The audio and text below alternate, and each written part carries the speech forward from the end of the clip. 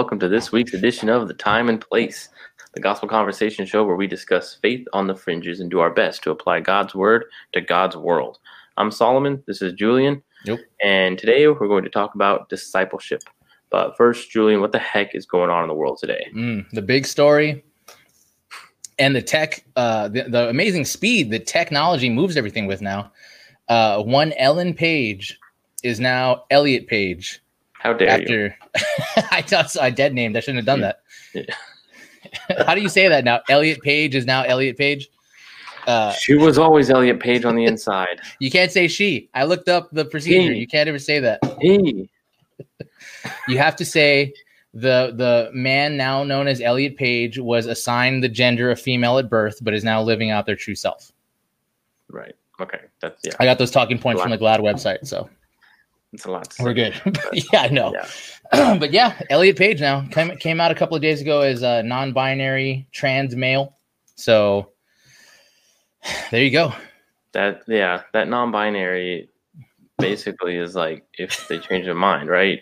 Yeah, well, it means I'm not confined to male or female. I could hit anywhere on the spectrum if I feel like it. Well, when you can't define it, yeah, like that's my biggest thing with the transgenderism is a person born with a penis, whatever that is, says, "I feel like a woman. I just know I have a woman. Mm-hmm. I'm a woman. Inside, well, again, even articulating it, what does that mean? And that's my biggest question is like, okay, I hear you, right? Well, what does that mean specifically? Like, oh, well, I always played with dolls and I like dresses and makeup and I gravitate more towards those things. Like, oh, so you mean stereotypical woman. Right. And so like what they're actually saying with that statement is this is what it means to be a woman. Dolls and dresses and pink and makeup and whatever. It's like, well, see, if I say that, that's offensive. If I say what does it mean to be a woman? Oh, it means wearing a dress. I'm wrong. Well, of course you're wrong. But if someone says, I feel like a woman and I want to express that by wearing a dress, we'll put them on the cover of Vanity Fair and call you a hero. Right. And it's like, okay, well, that if you're going to reduce what it is to be a woman, and it's so weird because you can't even say, well, some of the most defining characteristics of womanhood is having a baby. But how dare you? That's the sexist thing to say. Oh, I can't believe, that's all women are. It's like, well, you say all women are is a dress, So, but I don't see how the transgender ideology doesn't just reinforce the stereotypes that they're fighting against. They're talking on both sides of the mouth. Right. Like, we don't want these gender stereotypes. And also that's how we define what we are. Right. By gender stereotypes. Right. I mean, this picture of Elliot Page, she's wearing a hat and a polo, a baseball cap, and like a jacket and a polo. And it's like, oh, okay, that's what it means to be a man, is you wear a hat, a baseball cap. Because, no makeup, because that's feminine. No makeup, wear a polo, put on a baseball cap, and now you're a man. You're a man. Like what? Like, because they can't even say like, oh, strong, independent, confident. But okay, well, that a lot of people all people can be strong, independent, confident, sure of themselves, and a leader. So it's like you're not defining woman with those words, right? Strictly, but men can be all those things as well. So I don't know. It's just nuts. The thing that really shocked me with it, and I guess it shouldn't have, is like the speed that the thought police scrubbed the internet of any mention of Ellen Page. Oh, really? It was immediately. If you earlier today, it just happened the day before. If you look up Ellen Page, it just directs you to Elliot Page, actor. Yeah. And Netflix is redoing all the film credits, so they're all going to say Elliot Page. They're no longer going to say Ellen Page. Like they're literally rewriting history so that she was always Elliot Page. There was never an Ellen Page. What are you talking about? Yeah, that's the scrubbing out the Czechoslovakians, right? Right. And the Stalin's pictures, see the floating hat or a floating hand and a handshake or whatever. Yeah, it's what it is. But that's kind of the curse of the internet now, because everything moves so fast. They can alter everything so fast too. Yeah, it just doesn't exist anymore. It was weird to see it happen just that quick. Everybody got on board right away because that's what you have to do. Yeah, that's nuts. It's so. I mean, and you can't even question it. Like, I need to read Abigail Schreier's book, Irreversible Damage. Like, oh yeah, yeah. Because they're talking about that, and just even doing the research, even doing the science, or looking at any sort of data or statistics or anything is wrong. Right. And it's terrible. Well, unless it's to reinforce the proved narrative. Well, yeah, you can do it so long as the information shows, right, what's culturally popular right now. So if it's not, then that's what's crazy. Like the outcome has to be predetermined, and then you can do the research. It's insane the way all of this works. Like, we've all agreed what the answer is, to make sure all the work you do lines up with it. So discipleship. What's your understanding of, like, when I say the word discipleship, kind of what comes to mind, and like what do you start thinking about as far, we both grew up in church, so it's like one of those Christianese words that just kind of get thrown around, and discipleship now, and it's like, okay, well, what is that? What are you talking about? What's that, and why the categorization? And was it different than other things? And like what comes to mind, I guess. The concept to me, growing up, especially in youth group culture, was the idea of like, you find somebody older, you find an older guy, and you just like latch onto them. They like mentorship, kind of, is what it looked like or sounded like to me. You find somebody older who's been doing it a little while, and just do what they do. Older, specifically, like somebody. To me, it always seemed like somebody old, because you would figure they've been in the Christian faith longer. They would have it together a little more than you would. Yeah. I mean, I think of like that, like mentorship, or like an accountability group or something, and just kind of, I think of like growing in the faith. I think of like evangelism, and again, I think this is a lot of wrong thinking, but this is what I've thought about discipleship, like, say, versus evangelism, where like evangelism is the fishing, and then the discipleship is the gutting and the preparing the fish. One, it's like, okay, we brought them in the boat. Well, now what? Okay, well, now we got to clean them and gut them and scale it, and like really, really get into it. But more recent reading and I've heard that before too, of like not really like distinguishing those two. So such a contrast, and but I never like what. Well, okay, well then what does that mean? They are different, right? I mean, right? Isn't it? But yeah, Jonathan Dodson's Gospel-Centered Discipleship, which I read, really, really good. Because like we try to like divide everything up in Christianity, like, okay, well, you have this, you have that, and you have evangelism, you have youth ministry, you have big church, you have Sunday school, you have missions, like foreign missions and missionaries and stuff, and then you have deacons, and I don't know, it's all like, we have all our different avenues and channels of different things, and they're all kind of doing different things, but they don't center around anything. They're just kind of swirling, and what we have to think about is like, they're all kind of circling the gospel, and it never leaves the gospel.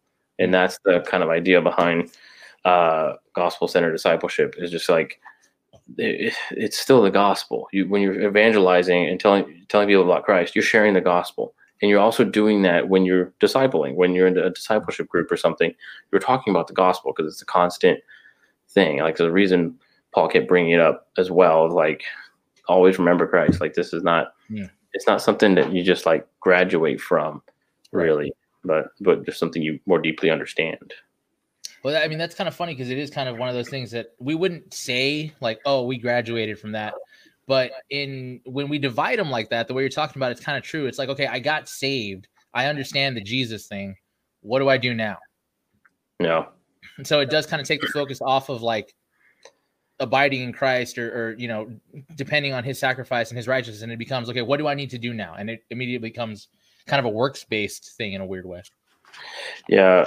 So he says, Dodson says, both are a product of the gospel. The evangelism/discipleship debate misses the point of the gospel commission. Jesus' commission is not mission-centered, but gospel-centered.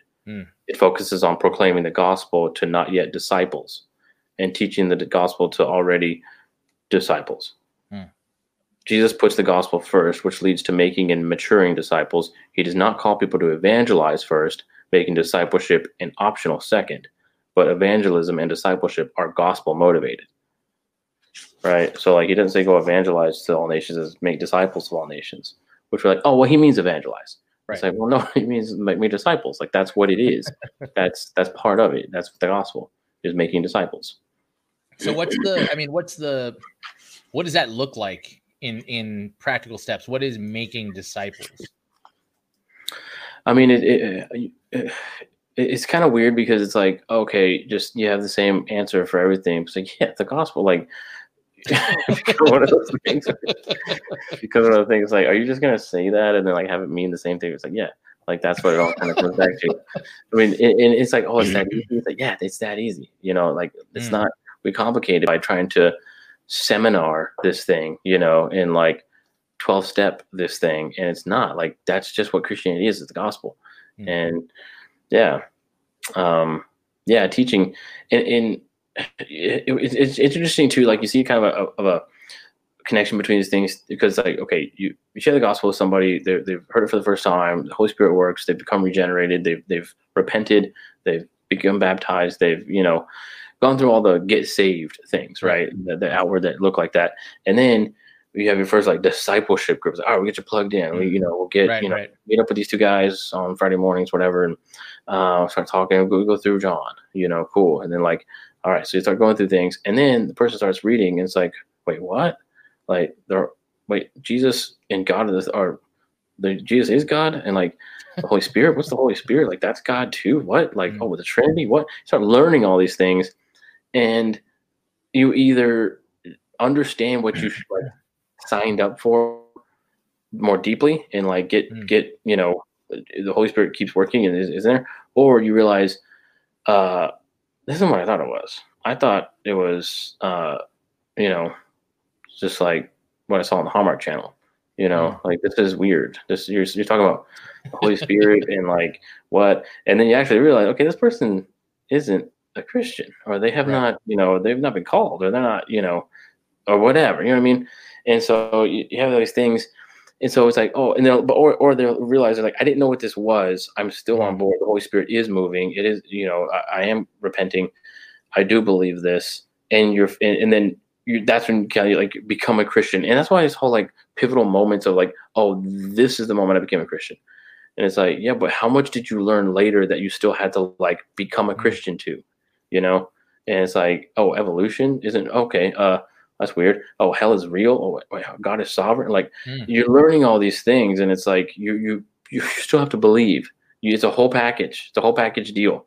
You know, you heard the Jesus stuff at camp, and that was great. And I'm like, man, forgiveness and freedom and joy and heaven, like that's great. Sign me up. And you signed up, and then you hear about everything else, and it's like, oh, I didn't know about that. So I don't know. And then it's like, that's when you become a Christian again or whatever. But you don't. I mean, there is a point of conversion, and there is that, but it's always learning, and your faith is growing in those things as you learn more of what to have faith in, I guess.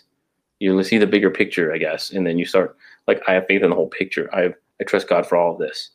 Does that make sense? Like, no, yeah, I'm following you. I think, I mean, that's kind of a lost concept in American Christianity, because we do, especially modern times, we do break it down to like, when you ask somebody, well, when did you get saved?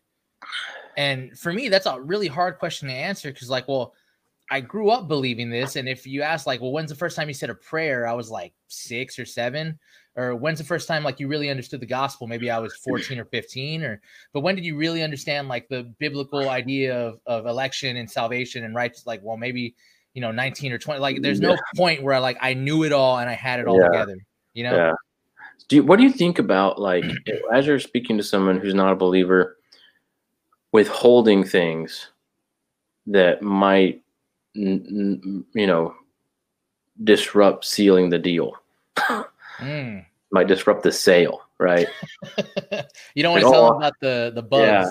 Yeah, right. It's like, I don't tell them about just kind of all the weird color it comes in or something, and like just tell them, because we're gonna get the sale, you know. And then it's like, well, they're gonna find that out eventually, right? Yeah. I mean, so how do you feel about that as far as like, you know, evangelism and like just not mentioning election or not mentioning the rapture, eschatology stuff.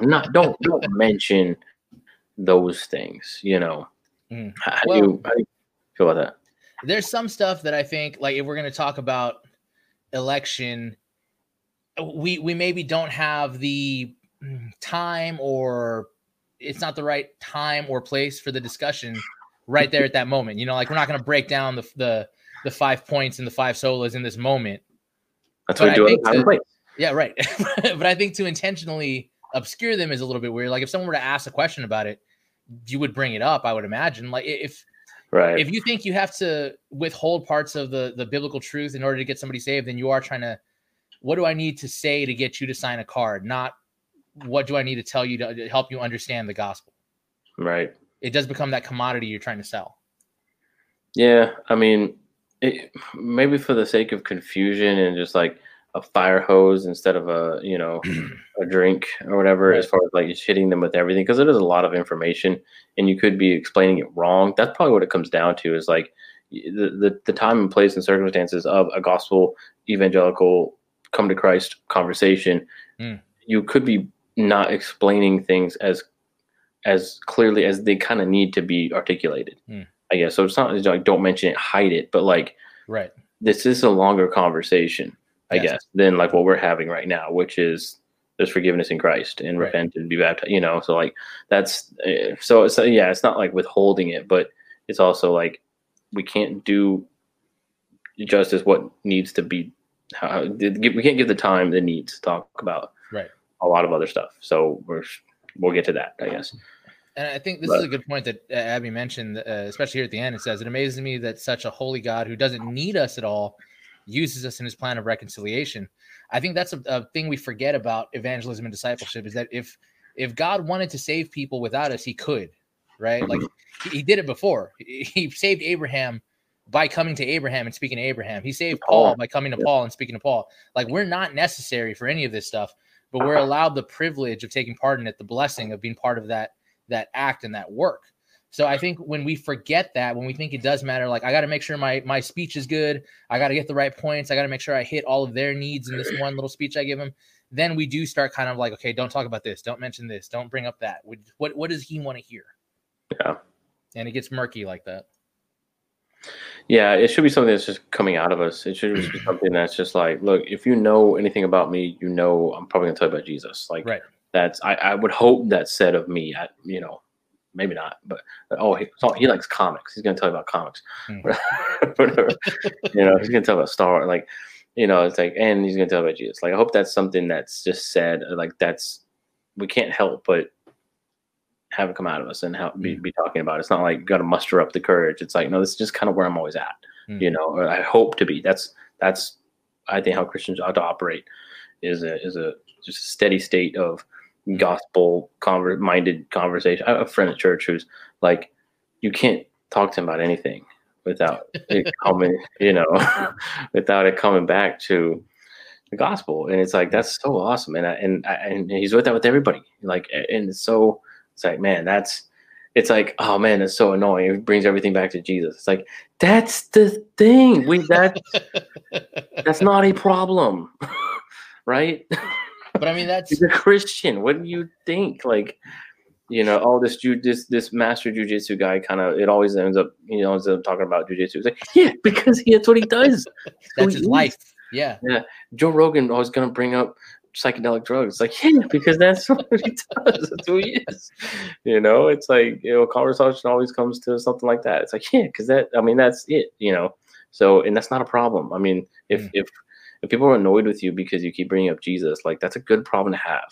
I mean, unless you're, doing it unfaithfully or self-serving or self-righteously or something, but which is definitely possible that people definitely do. But if you're being sincere and faithful and genuine about like, hey, this is kind of always where it goes. I mean, I'm kind of in the thing of like seeing like parallels or like Jesus parallels or like having something over the Bible, a story from the Bible or something in a movie or a song, or like, oh, this song about this makes me think of, right.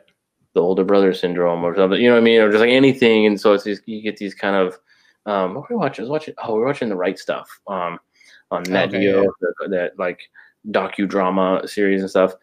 And John Glenn, super older brother. He is like Mr. Straight-laced, square, boring by the book guy, and all the other astronauts are like kind of like the party and enjoying their celebrity and stuff a little bit. And he has to like save one of their, from one of the other guys from like a big publicity mishap that happens and stuff. And then he like, I saved all of us. I saved you. If I hadn't stepped in, and it's just like, and then that guy gets picked to go to space first. And it's just this like, I did everything right. And, and it's just, and so like you see that, and that's history, Right. But I didn't even know that Alan Shepard went to space first. Was the first American in space. Did you know that? I did not know that. No, I didn't know who Alan Shepard was. I knew John Glenn, but and so I'm watching this movie like, well, of course John Glenn, and it's like a big twist that I should have known about. Alan Shepard actually went. Dude, I went to an elementary school named after John Glenn, and I didn't know that. Yeah, I don't know what Alan Shepard Elementary Schools, but yeah, he went up first, and so John Glenn, he wanted to be the first, and that was his like idol basically. And super. But I just see that and I'm like, oh man, that's like an older brother thing with the prodigal son, and he didn't care. It's like right. But so your mind can kind of like always be drawing back to the Bible and kind of seeing parallels and seeing things, because it speaks to everything. So all our daily life, everything we encounter and interact with and stuff can come back to Christ. And so we should be developing that mind and that heart to just like, oh, this makes me think of this verse. Oh, maybe that's sort of like Abraham, or that's sort of like Nehemiah, like, oh, wow, and then just kind of seeing those things, and then, hey, have those things come up in conversation. So that way it's just constantly, just kind of live right there. And that is kind of an element of discipleship too, that I think is maybe not thought of in the same way. I think sometimes we think of discipleship as like a conscious effort to lead someone or teach someone or like guide someone. But sometimes it is that discipleship by community, of just that idea of surrounding yourself with people who do have that kind of everything is the gospel. Everything is about Jesus. Everything comes back to the Bible. That rubs off on you. Like being in that state, it starts to, it's really telling if you don't enjoy it. I think that's part of it. It's like, man, all these people talk about is Jesus. Like maybe you're not at the right place yet.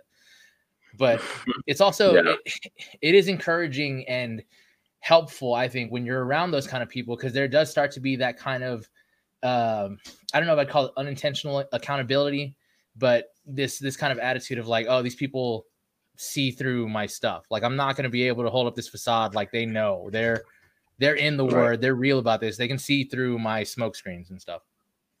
Right. That is one thing that I've learned, like through just my lifetime of Christianity, of like, when you have that accountability, and when you set your week up and your day and your month and stuff of like, I'm going to go to church, and then we have men's equip night, and then we have community group, and then I have discipleship group on Friday. It's like, in all of those instances is a personal one-on-one where someone asks, hey, how's your heart?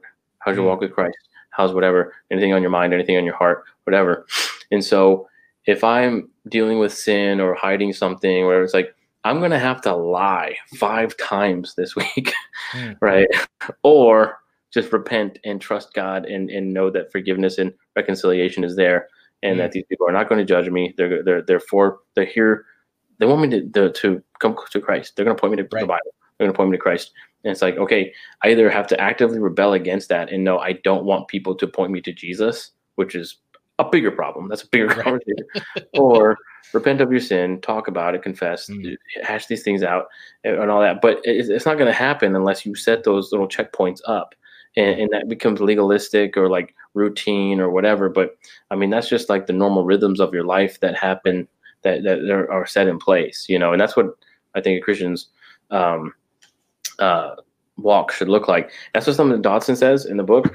I didn't flag it, but he says somewhere where he says, this will be inconvenient, and it's like, oh, like, well, I got to set up, I got to like go to this, go to that, go to a discipleship group, go to church, and it's like, yeah, it's going to take up your time. you know, and and, uh, and I like that because I feel like I kind of feel that like seeing kind of creeping up of like complaining about a lot of the church activity stuff to do. And I think it can become an idol. Like church can become an idol in Right. the churchianity and religiousness of it can be. But I think when it's done genuinely and faithfully, I think you shouldn't be getting tired of your Christian walk, but you should getting tired from your Christian walk in that I'm talking with people, I'm communicating, I'm reading, I'm praying, I'm doing these things, and that's disrupting my TV time.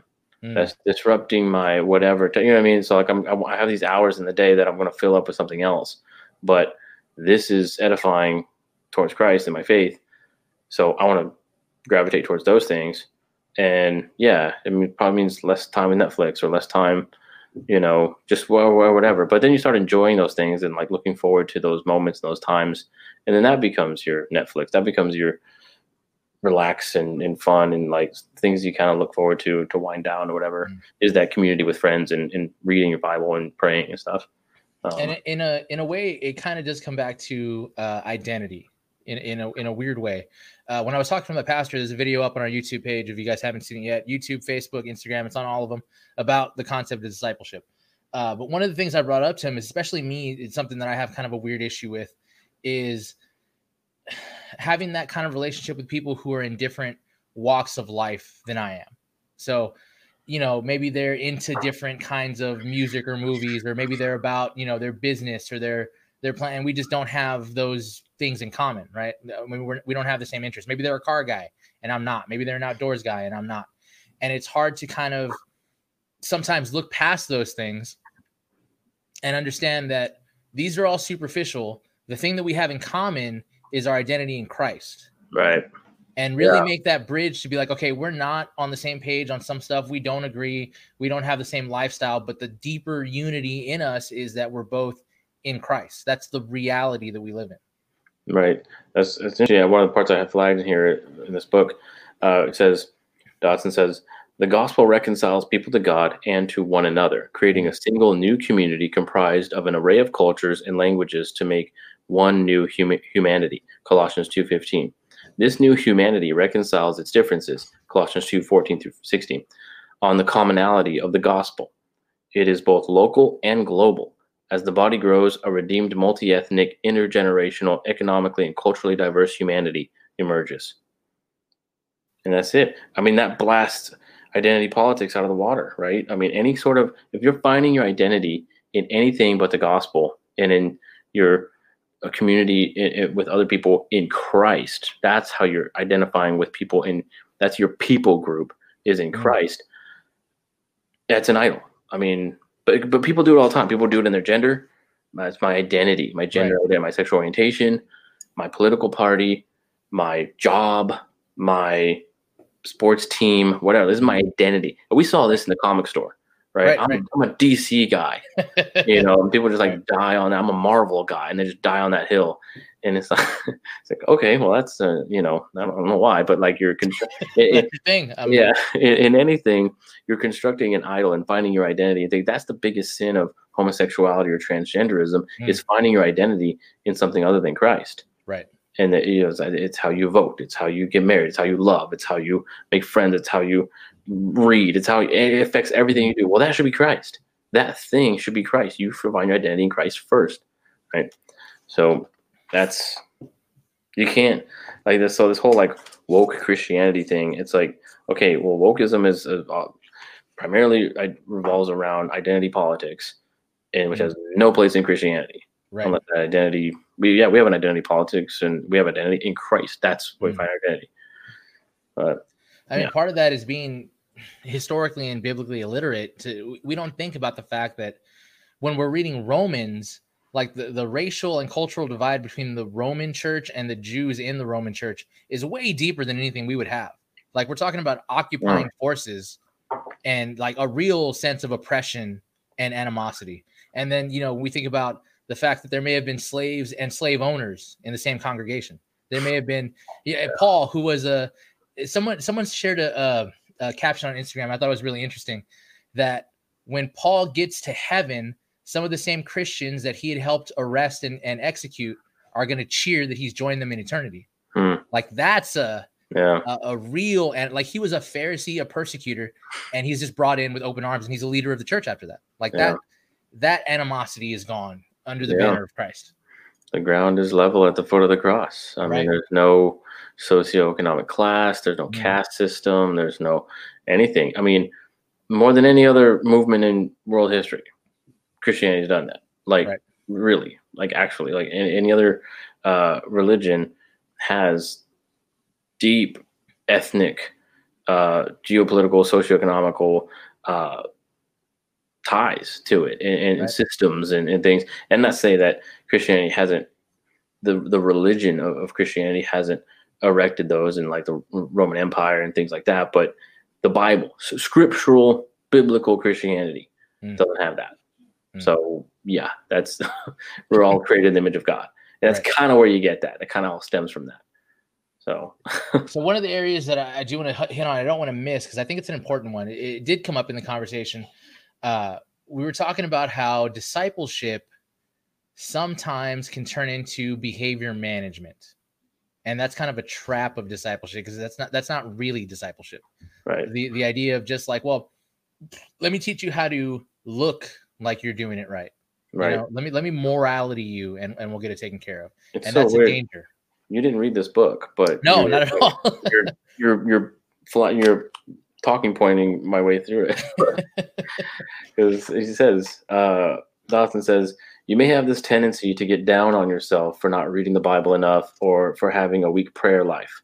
The implication here is that you are, quote unquote, up on yourself if you do read the Bible more and have a strong prayer life. Piety-centered discipleship says, be this kind of person and you can feel good about yourself. The gospel, however, says, give up on yourself and become the person you already are in Christ. That's the thing. It's not performative. And he talks a lot about performance and stuff. And he did in his book about sharing the gospel and stuff that we did last time, about like, oh, well, this is perform. Like if I don't say something, I'm going to regret it. That's performative. Right. Sharing the gospel, evangelism. Or like this person's hurting and I want them to know Christ. That's heart. So you have like performance and from the heart, like, so it's two different things. And then he also says, he also quotes Owen on this, which, where was it at? John Owen about morality, and says, Owen labors to differentiate between gospel holiness and morality. In his distinction, the latter is the product of human effort, not of grace.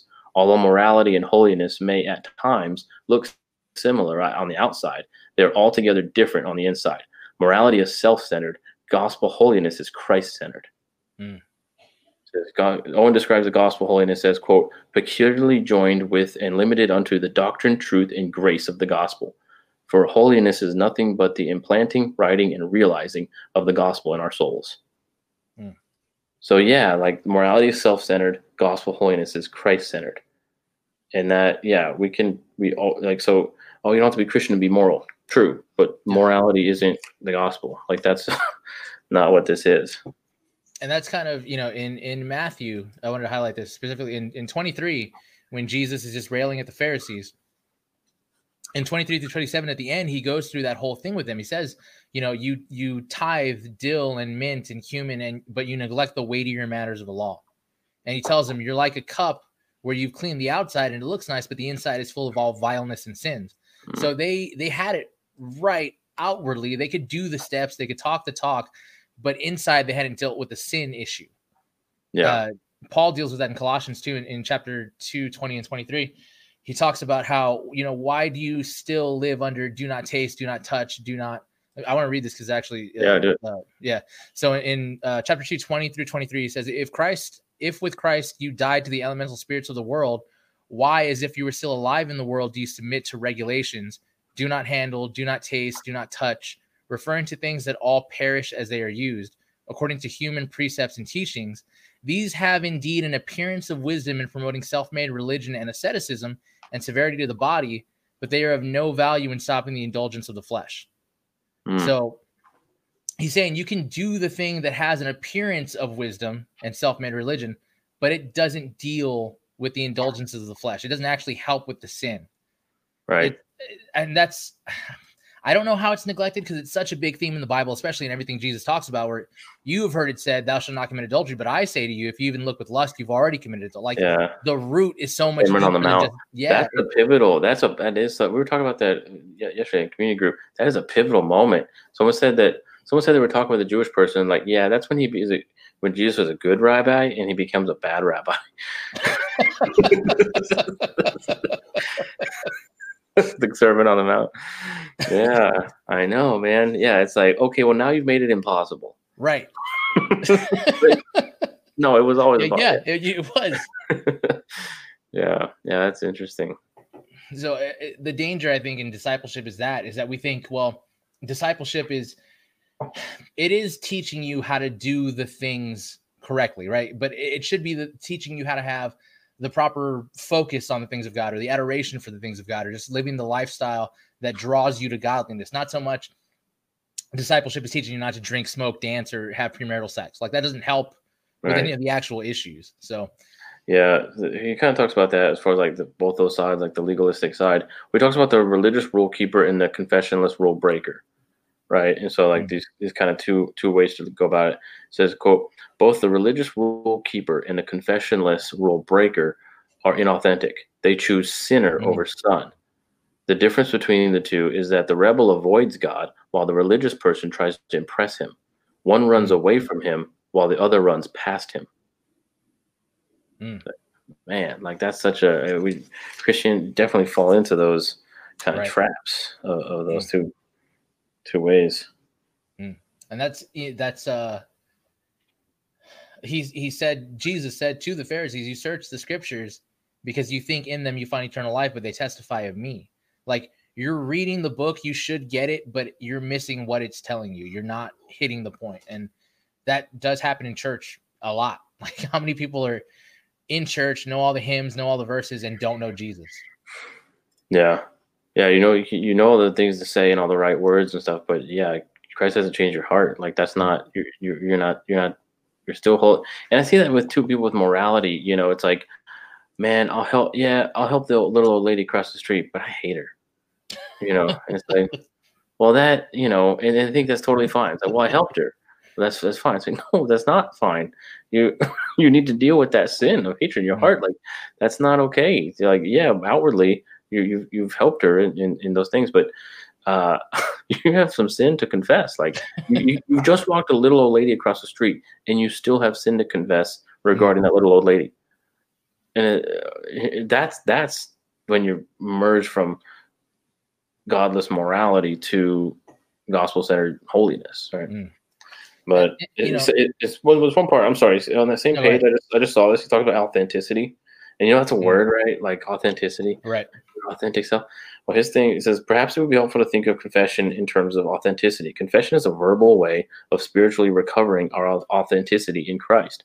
Confession rejects an inauthentic image in order to realign with our true image. So he's saying, like, yeah, you're right. Let's join the whole authenticity conversation. Let's be our authentic selves. And what is that? You've been made new in Christ. That's your authentic self. Act like that. That your authentic self is not your sin. Is not your sinful fleshly desires. That's not who you are if you've been regenerated in Christ. If you're a Christ follower, we've all been created in his image. And if you have been chosen by God, then you're a Christ follower. Like be that. That's your authenticity is following God. So it's like, yeah, let's have the authenticity conversation, you know, but it's just true. But it goes back to the identity. Well, what is my identity? Christ. Okay. That's it. Act like him. It's interesting because I wanted to get to that idea of authenticity. So Kevin Smith on a podcast. No, we're just here on the same page. Telling you, man. Kevin Smith on one of his podcasts was talking about when he was getting ready to go to college. His sister asked him, like, what do you want to be? And he said, well, I want to be a filmmaker. And she said, then just be one. And it was kind of getting at that point. Don't talk about just be a filmmaker. It's that same idea. Like, you know, you're regenerate. Be regenerate. Don't be who you used to be. But the danger with that is I think we forget that sometimes because we do some of it through despair, some of it through guilt, some of it of just forgetting that truth is we forget that we're not the flesh. We carry the flesh. We war against the flesh, but we're not the flesh. And in discipleship, there is that need for authenticity of confession. In James and Ephesians, it talks about confessing your sins to each other.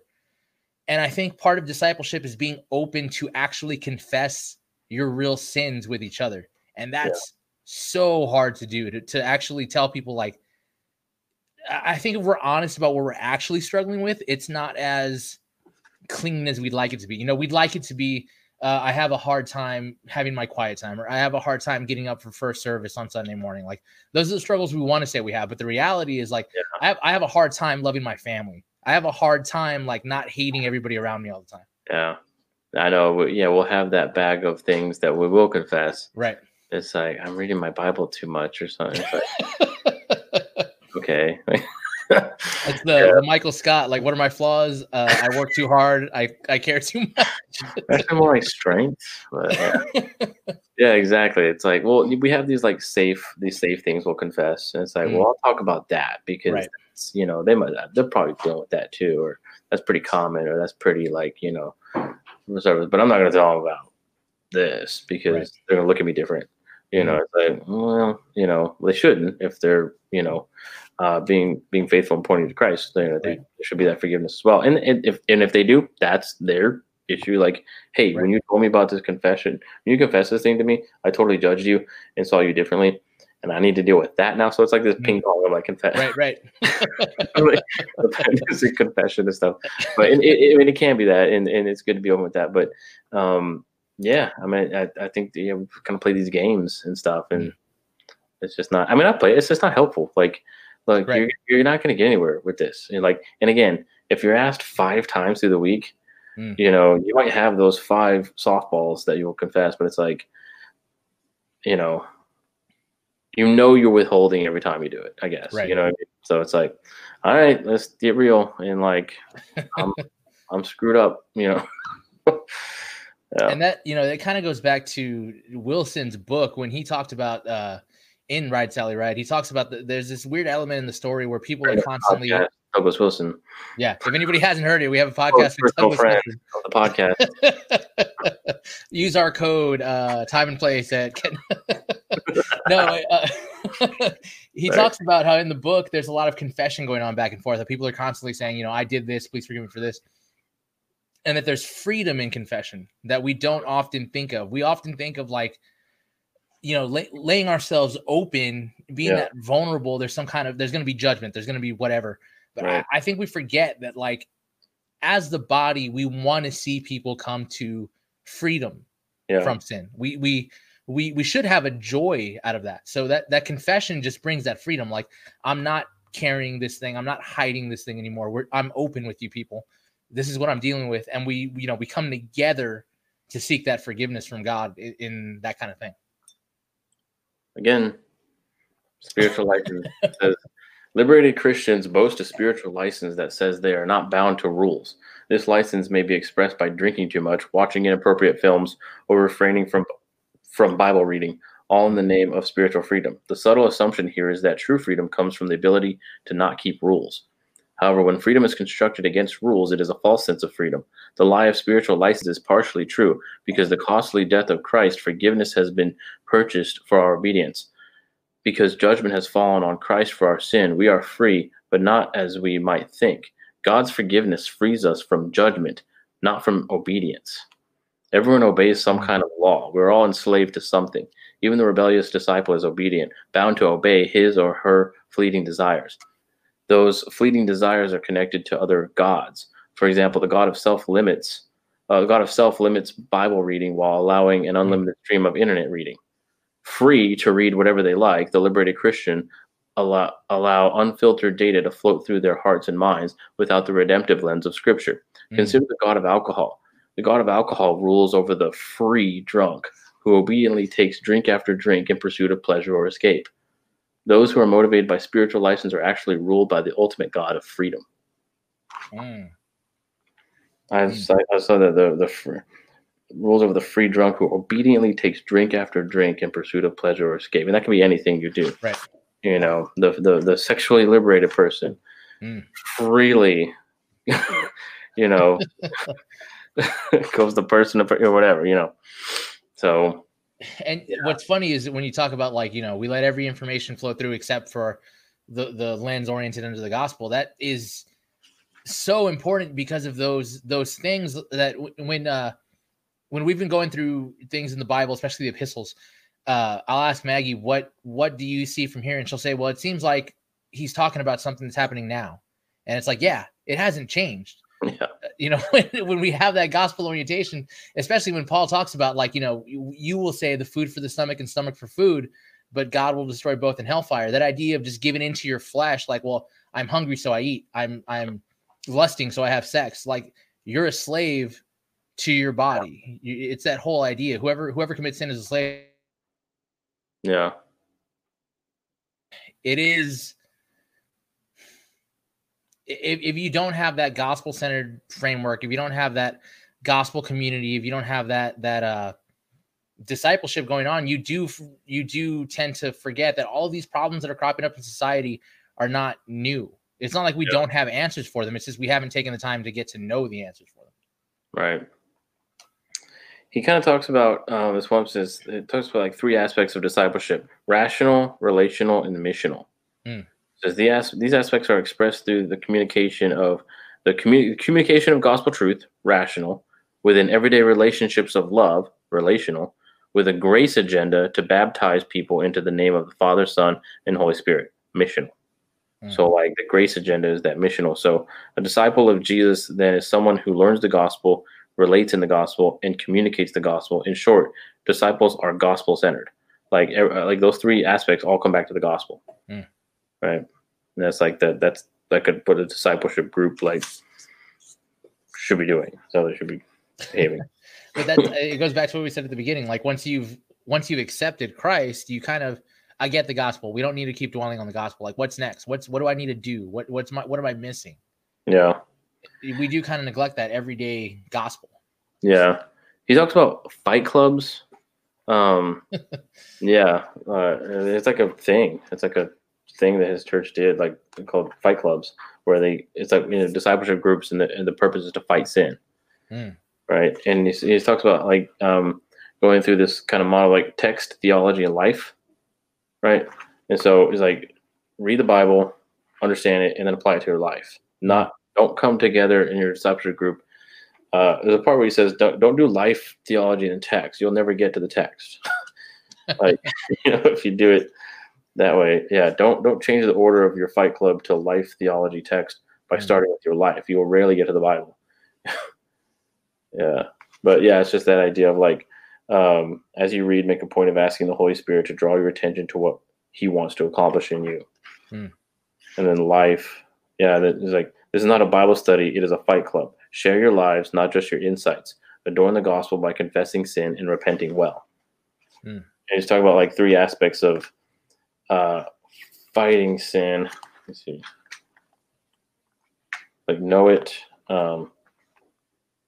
Knowing your sin involves knowing the what, when, and why.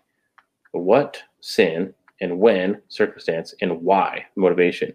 Know your sin. Like that's how you fight sin. It's like, well, what is it? It's this. Well, when does it happen? Whenever I'm dealing with this, whatever. It's like, and what drives you to that? It's like, okay, that. So you say, what, when, and why is how to kind of like frame that fighting sin in discipleship groups of doing text, theology, and then life. So I gotta confess like that. My discipleship group,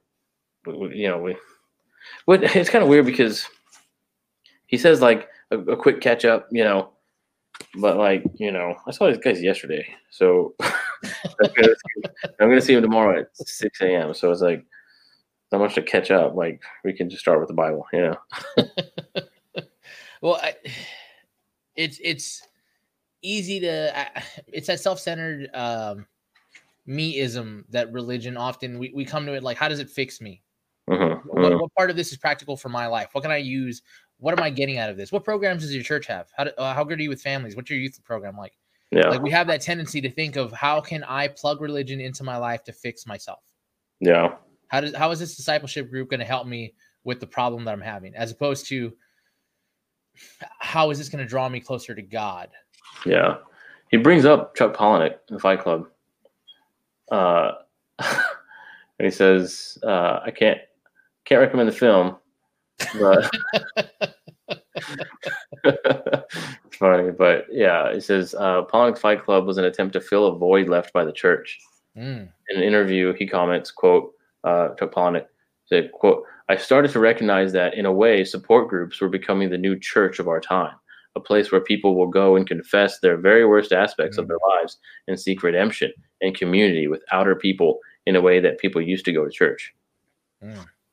That's Chuck Palahniuk. That is a non-Christian. Like, he understands. Yeah, that you can get that from support groups. Like, there's a problem in the church, basically. The church of our time. Support groups were becoming the new church of our time. Seek redemption. That's funny because Palahniuk told a story on Rogan. I don't know if you saw his episode where he had him on. But he told the story about him reading one of his short stories and one of the listeners in the audience thinking it was really about him. And afterwards, she told him a really graphic story about her youth. And she was saying, I've never been able to tell anybody that story, but if you can tell your story, then I feel like I can tell mine. Yeah. And it's crazy. It is that kind of like, I'm being open and confessing, you can confess, and there's no judgment here. Right. That's a real thing, but it's not, like you said, it's not happening in church. In church, it's the veneer. It's the Sunday dress. Church. We're all good Christians. We don't have marital problems. We don't have problems at work. We're not struggling with anything. We don't have doubts. None of that is going on. We're all hearing our Sunday best. We're pressed. We're listening to the pastor, and we're gonna do the right thing. Yeah, I've noticed that when I've seen these people that come to our church, and like they're very religious, and they'll kind of put out that, you know, that front, and it's a good front because they'll help people move, and they'll show up on like work service days, and it's like, man, this is, you know, they're working, they're trying, right? Like, but he can't talk to his wife. His home life is a wreck, and Corona like breaks that up, and it's like, okay, don't ever help anybody move.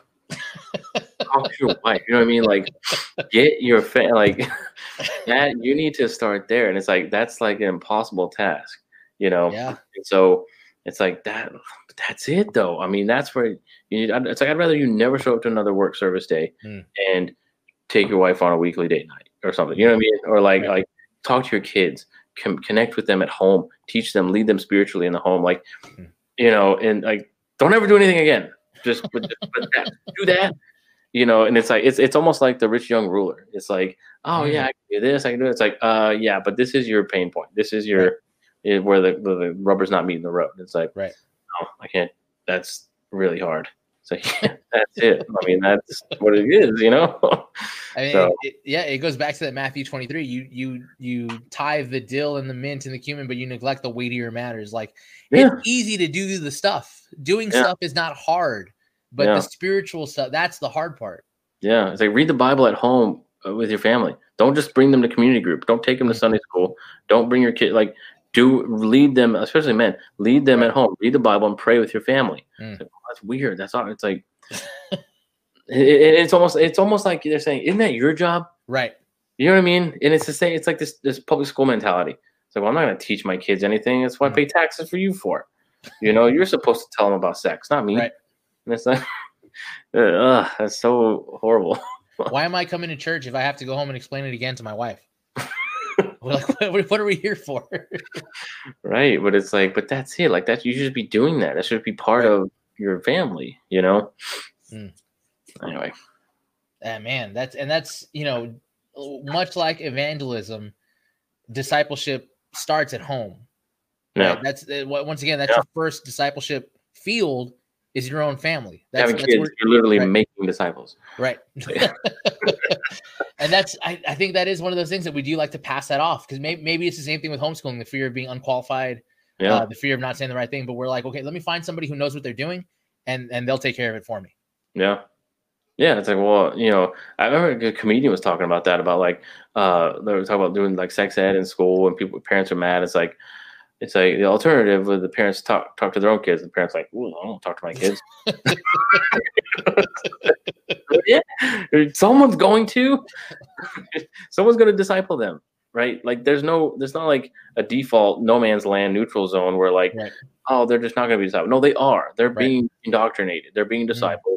They're being radicalized towards something. It better be Christ. You, as a leader of the family, better make sure that's Christ and make sure it's the gospel, because there's plenty of godless worldviews that are willing to do the job. They're willing. If you're not, they will. But I want to read this too. It's weird, from this National Geographic. This is the November issue, talking about like support groups being the new church and like that weird idolatry, basically, of that. This is an article about COVID, and I sent this to you. Yeah. Before. It says, I try this kind of science writer writing this article. She says, I tried to hold on to that hope despite the catcalls of politicians and quote unquote personal choice zealots who second guess everything scientists do. I try to tell myself that sometimes our better angels prevail, and that there's an army's worth of better angels, scientists, educators, doctors, nurses, public health advocates, who, since that eerie image of the spiky coronavirus started haunting our collective dreams, have been working tirelessly toward a happy ending. That's the ending I'm trying to believe in, where we emerge from this with a renewed appreciation of science as humanity's best chance of salvation from suffering and untimely death. I mean, how much clearer does it have to be that they're seeking literally salvation from suffering and untimely death? Science as humanity's best chance of salvation. I mean, that it is a religion to people. This is their dogma. This is their ideology. This is their God. This is their religion. And they're literally putting their faith in it. Like they just said it. And it's crazy the way he says it. Right. I'm trying to believe in this future. He's got a post-millennial theology in science. Yes. It's astounding. And that's common. This isn't a wacko. This isn't nut picking. This is National Geographic. This is a mainstream, like this is the mentality of the world. And I think there's so much that the gospel needs to be response to politics and social issues of like, don't try and convert people to your side of the political aisle. Convert them to Christ, because they're looking for that same thing. That they're talking about, like when Dawson was talking about like a new humanity in Christ, not all of our findings on identity in Christ. People are looking to politics for a new humanity. That's the whole Marxist model, right? Is to change what humans are. And there's a lot of things like people on the right like are dealing with what humans are. People are this way, and so we got to have these rules. We got to do these things because people are this way. And the idea more leading to the left is, well, we can change what people are, and they're looking for that regeneration, right? So, but it's not going to come from the political right. It's going to come from Christ. Like that's it. They're literally telling you they have hope they want humanity to change. They want people to be different. They want to be different. And they think a new political system can do it. A new government, a new president, a new whatever can do it. We just tear down the society, but from the ashes rises a new society and a new human. We can change what humans are because humans are the product of their environment, right? And that's what they believe. So change the environment, change the human. No. Is an exchange of the heart, your heart. That's what only in Christ. But it's so crazy to see a world literally crying out for change in who they are and what they are. And Christianity has the answer, and the best we can give them is Trump. You know what I mean? And it's just like, man, what a miss! What a swing and a miss! That is like. Well, I mean, I talked about this with some buddies of mine. We were talking about the whole trans movement, and it's funny and sad and shocking when you look at it, how much of it lines up with the idea of the gospel, just their gospel. So like that, you have this concept of dead naming, where you don't refer to them by the name they were, because that's not who I am anymore. That's who I used to be. Saul. I'm this, right. Exactly. Yeah. I'm not Simon. I'm Peter now. Right. Dead naming, calling him Simon. Dead naming Saul. Yeah, man. There's that, even sometimes when we talk about surgeries and transitioning, we're talking about removal of the flesh. Right. Like it's all there. It's just, they're doing in the wrong place. Yeah. They want it. And Christianity has the answer. The answer is in the Bible the whole time. And it's just that like repenting, getting over yourself, and the Holy Spirit moving to bring life in Christ. And part of that, one of the discussions where it went with my pastor was what I really liked is this idea of being so infused and surrounded and just overwhelmed with the truth of the gospel that it just answers every question that you come across, and it like you said, it just radiates. You're not going to talk to me and not know about Jesus. We really do need to be past the point of being, I feel weird talking about Jesus, or it makes other people uncomfortable when I talk about the gospel. Like, no, it just needs to flow out of you because everybody's looking for it. They are looking for it, and we're like afraid to give the answer. And I understand that, like, it's hard because they feel like they've already found the answer and they're pursuing it so strong. Right. They're pursuing this false god so strong, and you come to smash that, and of course they're gonna get mad. Right. Of course they're gonna say, like, I found this helped me, right? Transitioning, whatever, the social, Black Lives Matter, these things helped me. They gave me a voice, they gave me something, and now you're saying that's a false thing? Like, no way.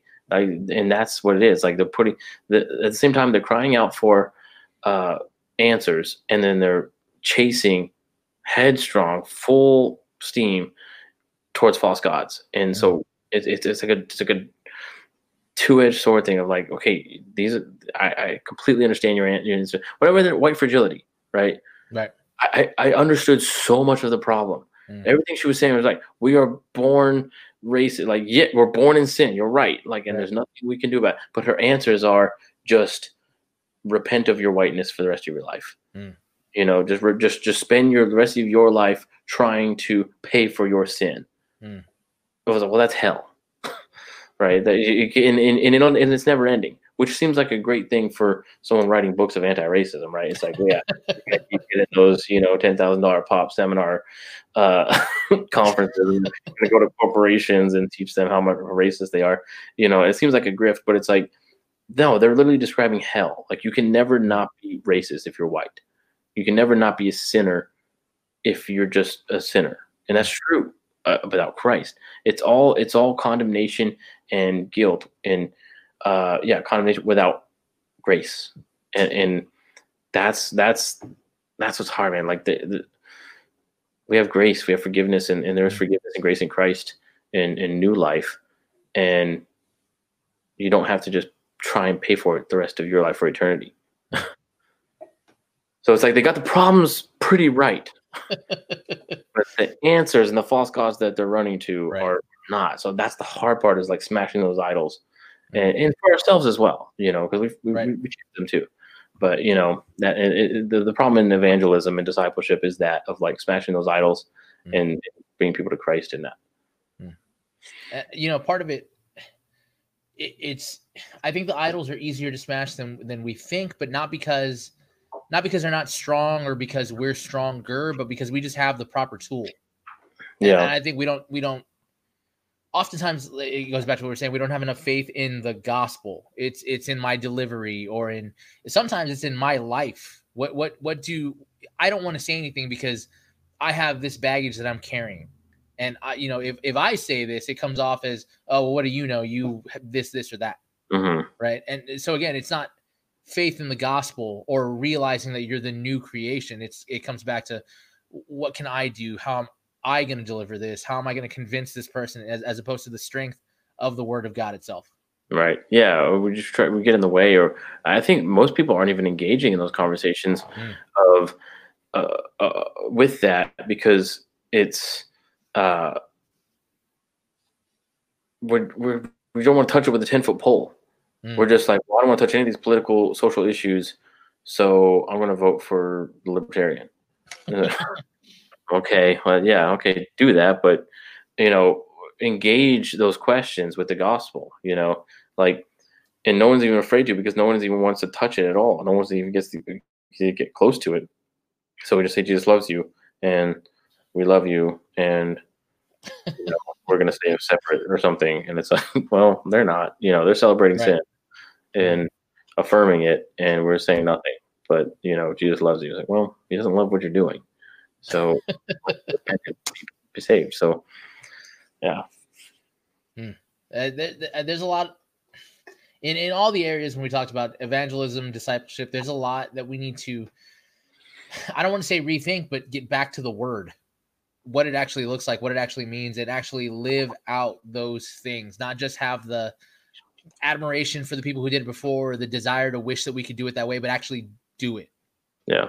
And that's a generational thing. Like one of the, last thing, we'll get to the end, but one of the things that did come up was in the video, he talks about how one of the things that churches are lacking now is people who have walked the walk, lived the life, and stood the test of time, and are now turning around and guiding people younger than them into that walk, right? The elder person who Wilson talked about it. Like if you have an itch to fight, but you don't know how to do it, find someone who's been in the fight for a while and let them guide you down the way.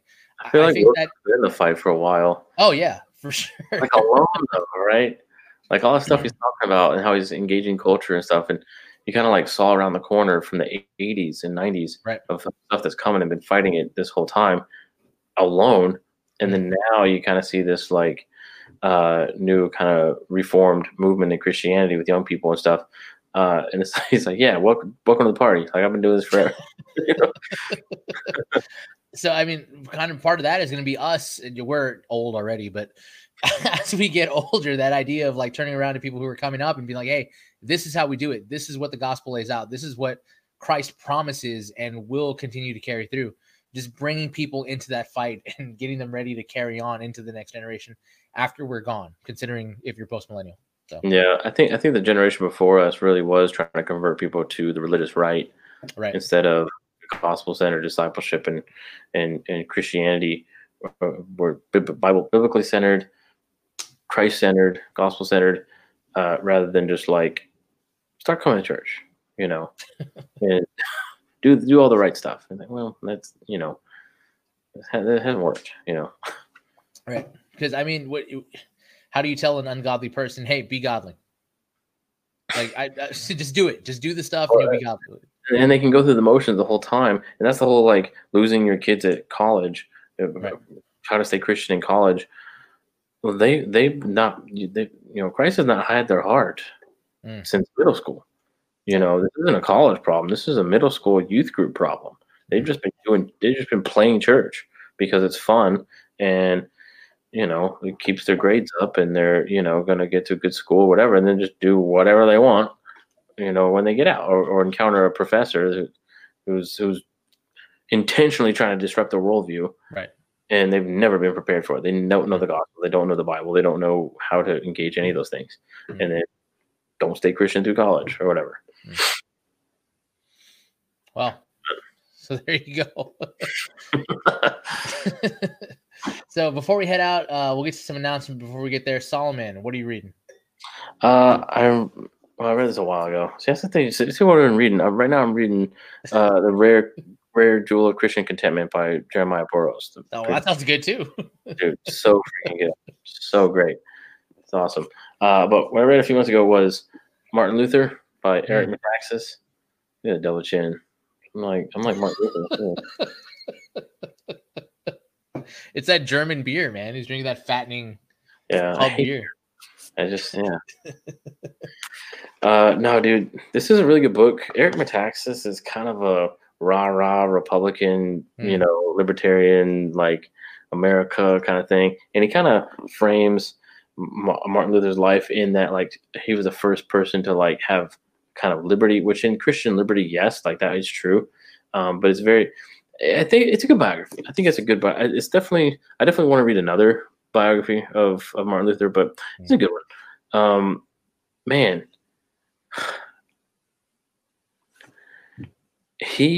Martin Luther.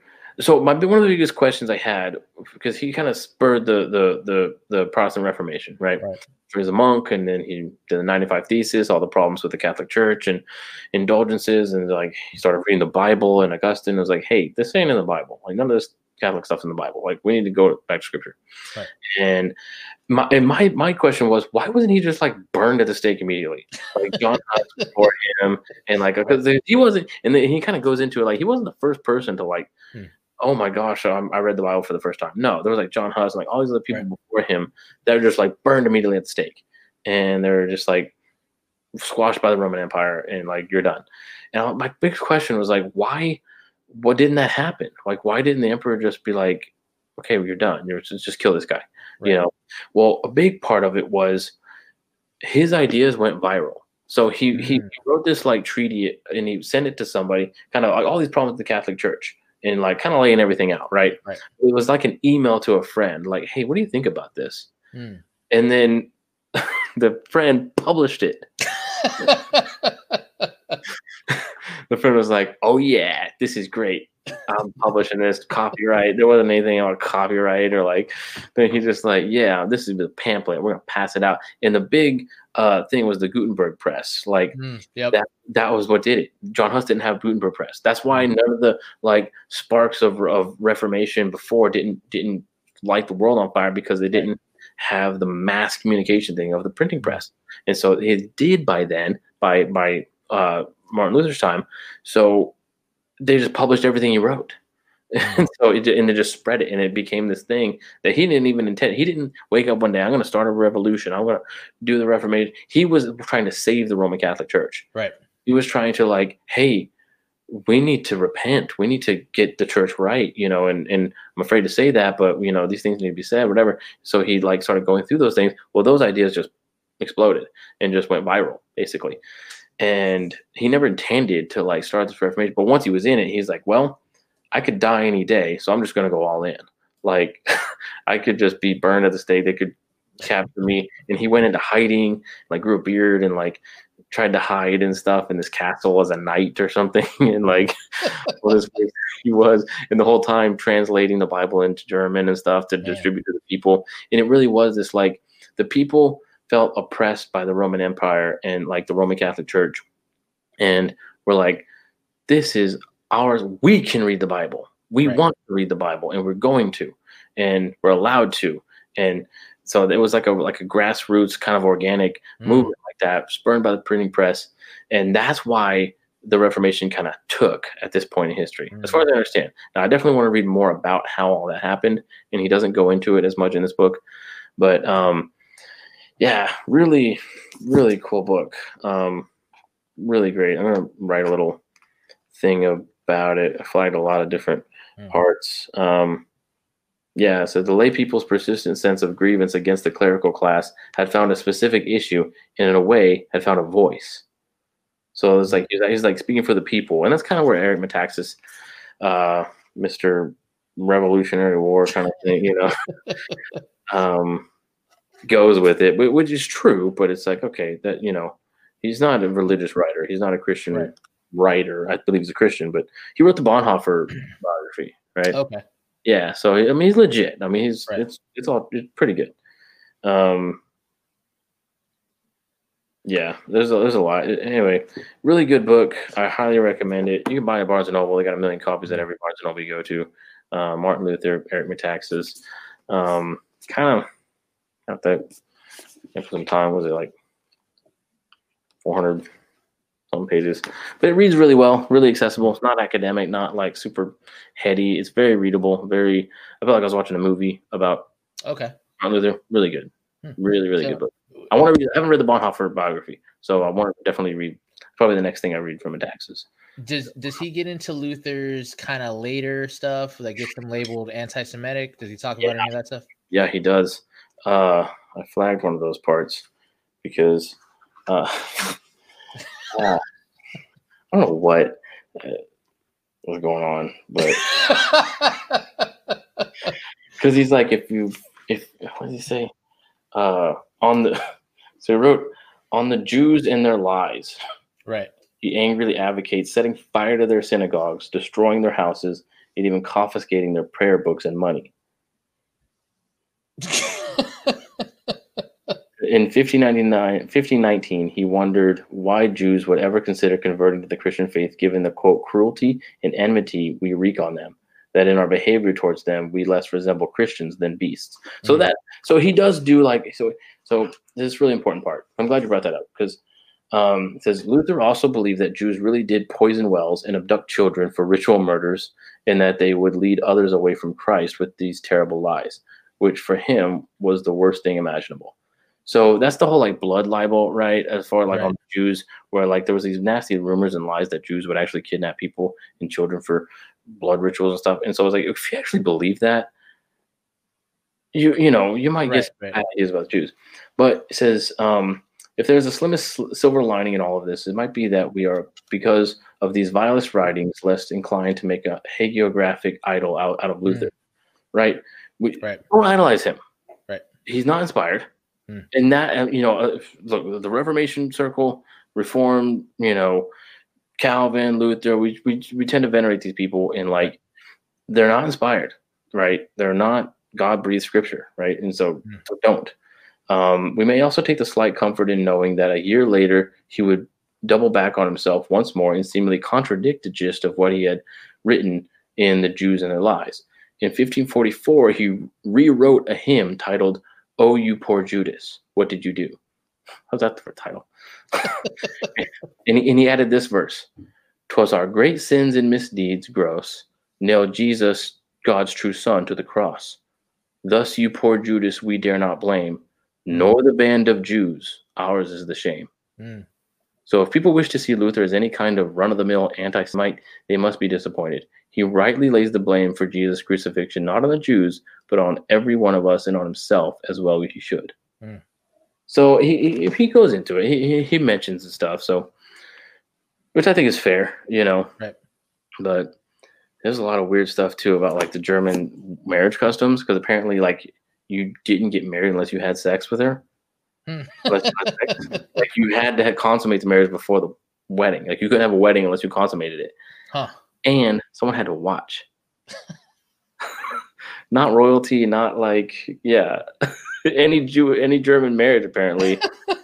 Good, right, standing Christian marriage had to be consummated before the wedding, and someone had to watch.